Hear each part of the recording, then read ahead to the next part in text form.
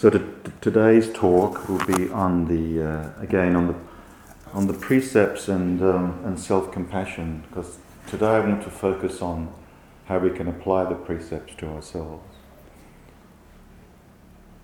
A few days before Joko Beck died, I think she was about 92 or 93 when she died, one of her students asked her, if you were to summarize your teachings in one word, what would it be?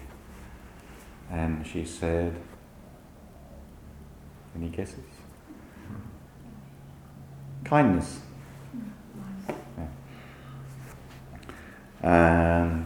So that's one way of summarizing the precepts, with kindness. Or in 3 words we could say, do no harm. Do no harm to self or others.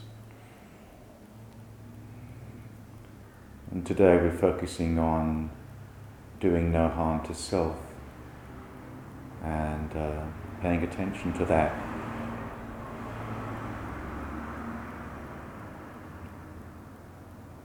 The other aspect of the precepts in a nutshell is to appreciate the preciousness of life.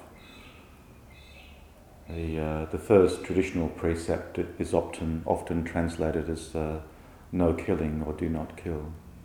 And hence the affirmative of that is to value or appreciate the preciousness of life in all its aspects and forms, including how quickly it flies past.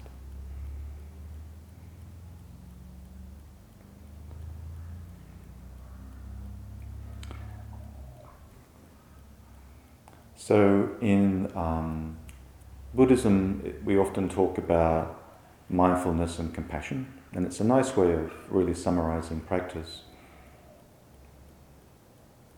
So the 2 wings of the bird, mindfulness and compassion, working together, enable us to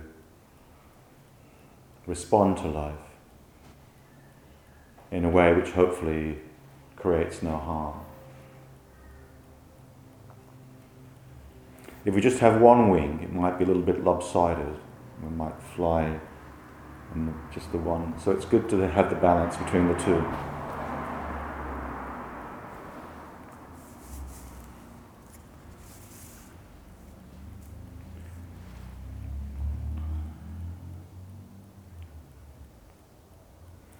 There's an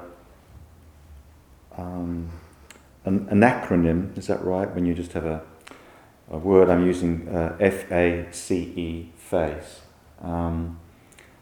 Face, and as a means of reminding ourselves how to practice with the precepts or how to practice with difficult emotions in general. And I've adapted it from the work of Christopher Germer, who wrote a book called The Mindful Path to Self-Compassion, which I recommend. And it's 4 steps, or really 2 steps. So the first step, or the first 2 steps, are mindfulness. And so remembering the distinctions between mindfulness and compassion. So mindfulness is about acceptance of our moment-to-moment experience, whereas self-compassion is about soothing and comforting the experiencer or the self in the midst of suffering. Mindfulness asks, what am I experiencing right now? And self-compassion asks, what do I need right now?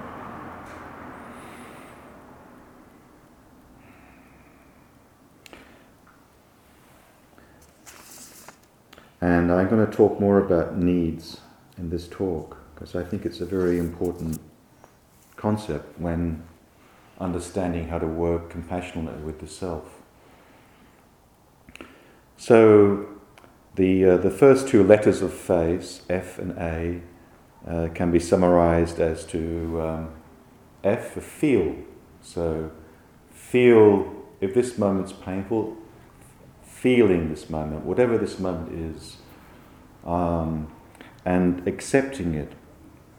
and acknowledging it. So, knowing what we're experiencing as best we can while we're experiencing it, and we can't work with something if it's hidden from us. So the more we can appreciate what we're experiencing right now, the better. And we can have a tendency, whenever something is difficult or painful or uncomfortable, there is always that tendency to either just distance ourselves from it, dissociate a little bit, push it away, or cover it over or numb it over. So it's about, the intention is to do our best to open up to the experience of this moment. And the acceptance aspect is to embrace it with non-judgmental, loving awareness. And again, rather than resisting it, which often increases the suffering, we try and basically surrender to it, because resistance only increases suffering. And so when we talk about accepting this moment, there's a few words we can use to talk about practice. One is softening, another is allowing, and another is labeling. So with the softening, it's kind of like leaning towards ourselves and opening up to the physical sensations of discomfort with tenderness and kindness, just bringing that sense of curiosity to what we're experiencing. And allowing is just allowing it to letting it be, just seeing how it arises and seeing how we might be hanging on to something, and just allowing that process to unfold in the moment as best we can. Letting it be just as it is, free to come and go. And labeling is a very helpful practice sometimes when we actually put a word to what we're experiencing. So we can just give a label to a thought, such as, worrying about what people think about me, or just simply labeling a feeling, such as sadness or fear. Just giving a word to it, which often helps us to just allow it to be there and not get too entangled with it. A lot of Zen practice focuses very much on that non-separation from suffering, just opening ourselves up to it. And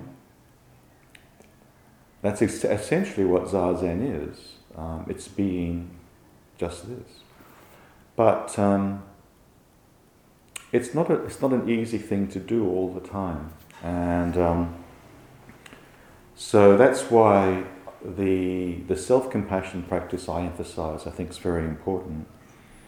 And so it means that we bring an extra dimension of responding to what this moment is, and responding to ourselves with a sense of empathy, so an empathic understanding of what we are going through, and also with some kindness.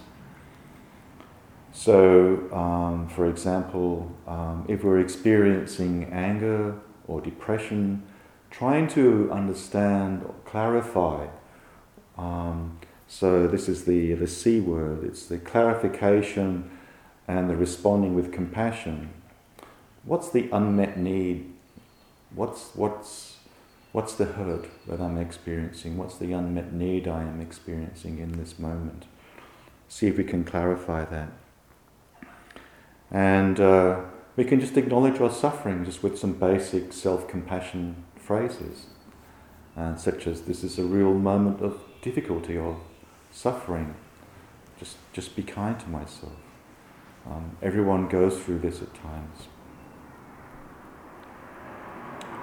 And the final step is to, the E in the phase, is to engage, and in a sense to engage with some kind of skillful action, if we need to do more. So sometimes it could mean simply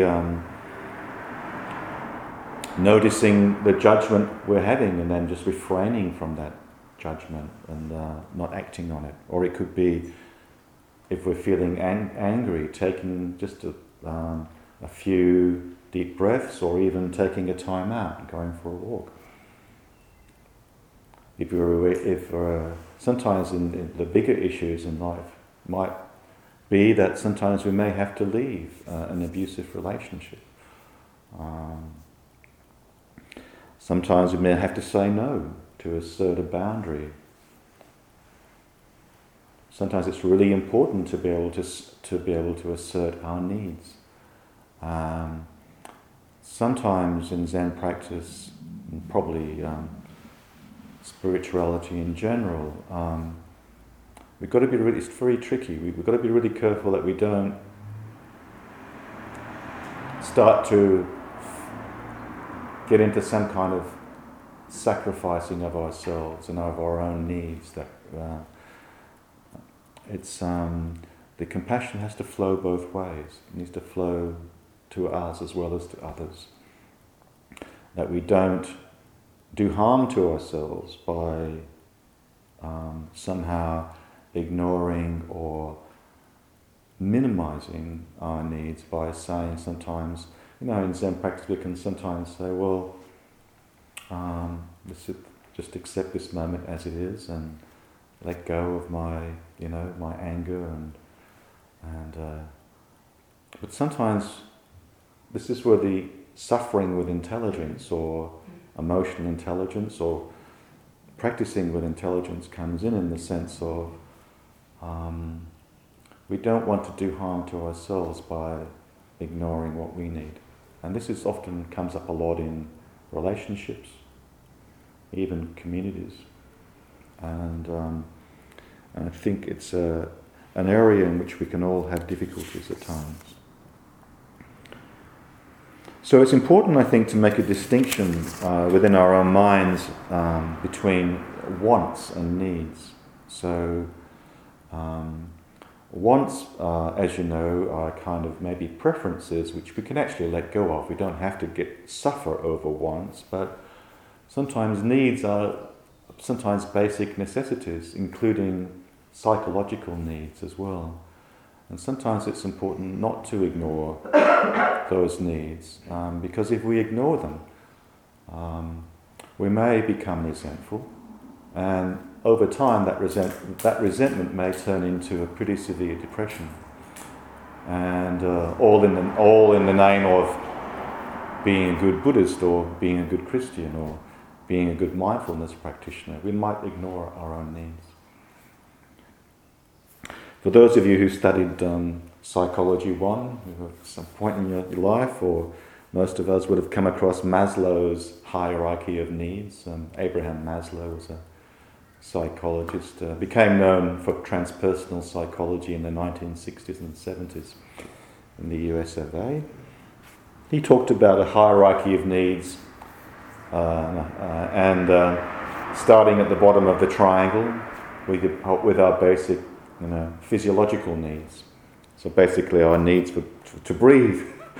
We're not going to be able to do much if we can't breathe. The needs of food, water, sleep, sex.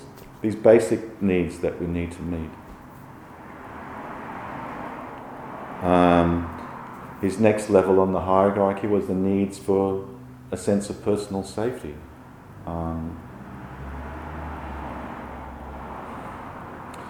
In a lot of my psychotherapy practice, if I'm working with people who have had some kinds of psychological trauma in their lives, the first phase of therapy is always establishing a sense of safety in the room, in the relationship. And for many of us, even in Australia, where our needs for safety have been impinged upon, sometimes it's really hard to feel safe with others. But we can also extend the notion of safety beyond those psychological needs to the basic housing, basic need for privacy, basic sense of employment, resources, the need for a peaceful society, the need for boundaries.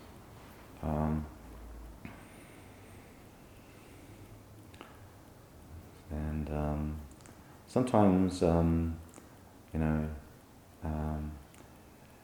need for privacy in terms of I was not too long ago, about couple of years ago now, maybe a year and a half ago, me and my wife were living in Klang, and it was one of those dwellings that had been built by people who are trying to lead a life in harmony with self-subsistence sort of values, and it had a drop toilet, and you had to climb the ladder to sit on the toilet, and my wife was greatly challenged by that, and for me it wasn't so much a problem. For me,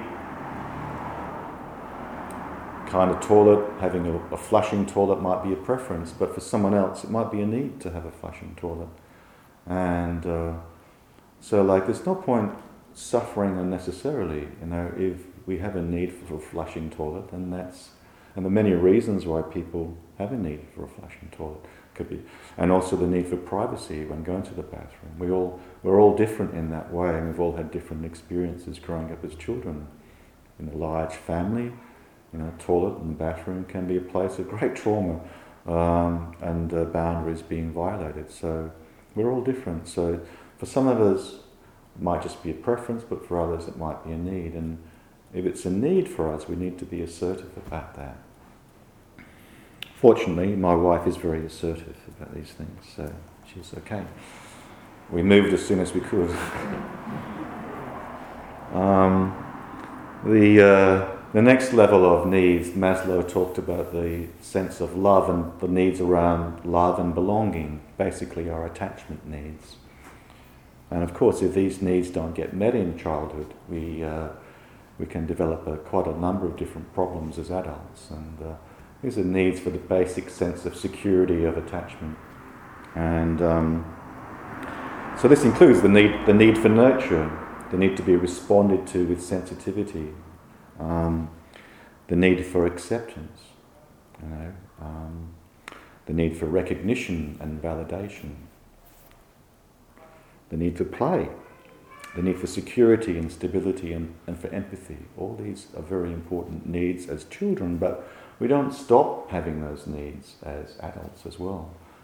We find ourselves in an adult intimate relationship, and in fact, these needs probably get even more important as we get older. The need for love and closeness and intimacy. And sometimes it's quite sad when I witness sometimes long-term marriages where the partners in the marriage have become, or one of them maybe, or both of them, have become so distant that there's no longer any sense of nurture and love and touch that is so essential to our sense of health and well-being. And the second level of needs that Maslow talked about were esteem needs. So the kind of needs we get met through our work, our needs to have a certain sense of competence, that we can do things skillfully and enjoy doing that. Our basic needs for autonomy, that we can exercise our work without being supervised all the time by somebody else. The needs for respect and recognition around our work, and the sense of confidence and achievement that comes from that. So all of those needs, and again, those needs don't necessarily stop when we get to a certain age. And so how do we get those needs met if we do retire from the paid workforce? But we still need to have a sense of contributing maybe, and having some recognition for that. And the final level of needs he talked about were the needs for self-actualization, so the sense of the kind of thing we're doing here, in the sense of we're also practicing some form of spirituality or ethics or creativity, Sometimes I see Zen as a form of play. It can be a very creative thing. And also just the basic, the maturity that comes from the ability to accept reality as it is. So to be able to accept the aging process, for example, to be comfortable in our own skin, and to be comfortable looking at our face in the mirror and accept that without. And there'd be lots of other needs I haven't mentioned, but so in our practice, when we're being mindful of the compassionate aspect towards self, it's really good to try and understand and get an appreciation of what our needs are, and to be able to feel confident to express them, to assert them compassionately to ourselves and others. So, just to conclude, if we go back to the precepts, so for example, if we look at the first precept and the reality of violence and abuse, and how to practice non-violence in thoughts, words, and actions, well, many people have experienced family violence or domestic violence, and so what are some examples of needs that are not being met in a situation of domestic violence, for example? Just give me just a couple. What needs are not being met when someone is in a relationship where there's violence and abuse happening? Safety, number one. Yeah. Like love and tenderness and compassion, all that stuff. Yeah. Basics. Yeah. Recognition, validation, autonomy, respect. Lots. And ironically, the abuser is asking for these things, like both sides. The person who's abused is not getting recognised for the work, and the abuser subconsciously is using his external power to establish his authority. So it's both sides. It's interesting that it's all coming up to the surface at the present moment, that it's no longer tolerated in our society. Things that were under the table or disregarded, so we can take it out of the box and have a real good look at it. Yeah.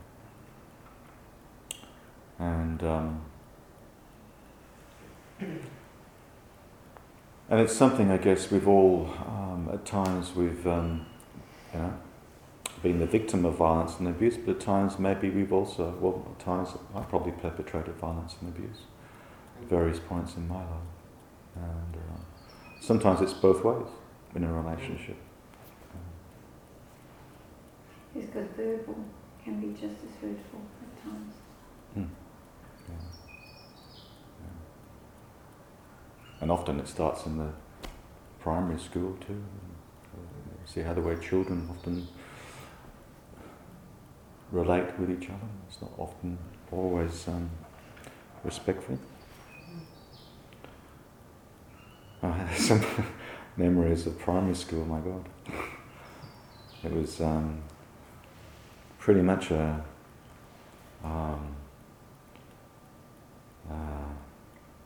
survival of the fittest at times. And when I first went to primary school, it was pretty horrible.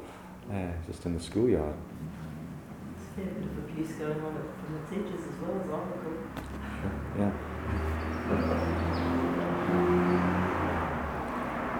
And, God help us, it's hard to imagine what it's like, growing up as a child in places like Serbia and so on. It was bad enough growing up in England in the 1960s, I don't know. But again, dropping and you get from abusers, you get users. One half is using the other person to establish their authority or power or need for feeling, what would the abuser want to feel that he's in control, and the person that's being abused or thought it's a warped kind of way of looking at it, sometimes it's attention. Yeah, I mean sometimes the abuser, are also functioning from needs that weren't met in childhood as well, and so jealousy can certainly quickly become a trigger for the fear of abandonment, and which often then gets expressed in some form of anger, which leads to violence.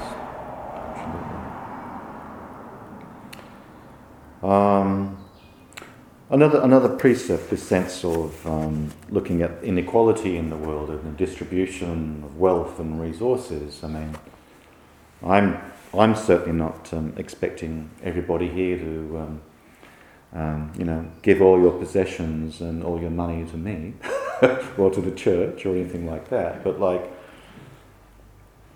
what is necessary? What do we need for happiness? How much money do we need really? How big a house do we really need for happiness, and so on? These are questions we can ask ourselves.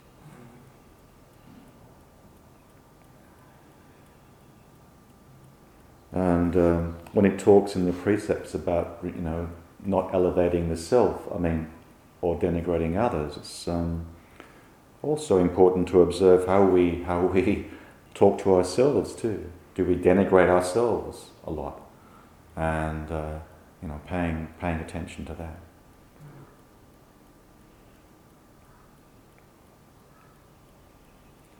And next fortnight I'll focus more on the precept that talks about do not be angry,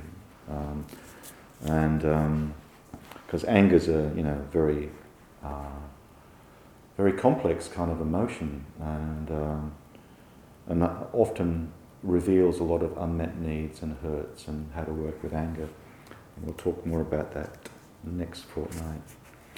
So again, I'd encourage you in your daily life and daily practice just to remember that the precepts apply just as much to ourselves as to how we relate to others as well. Okay, I'll just leave it at that for today.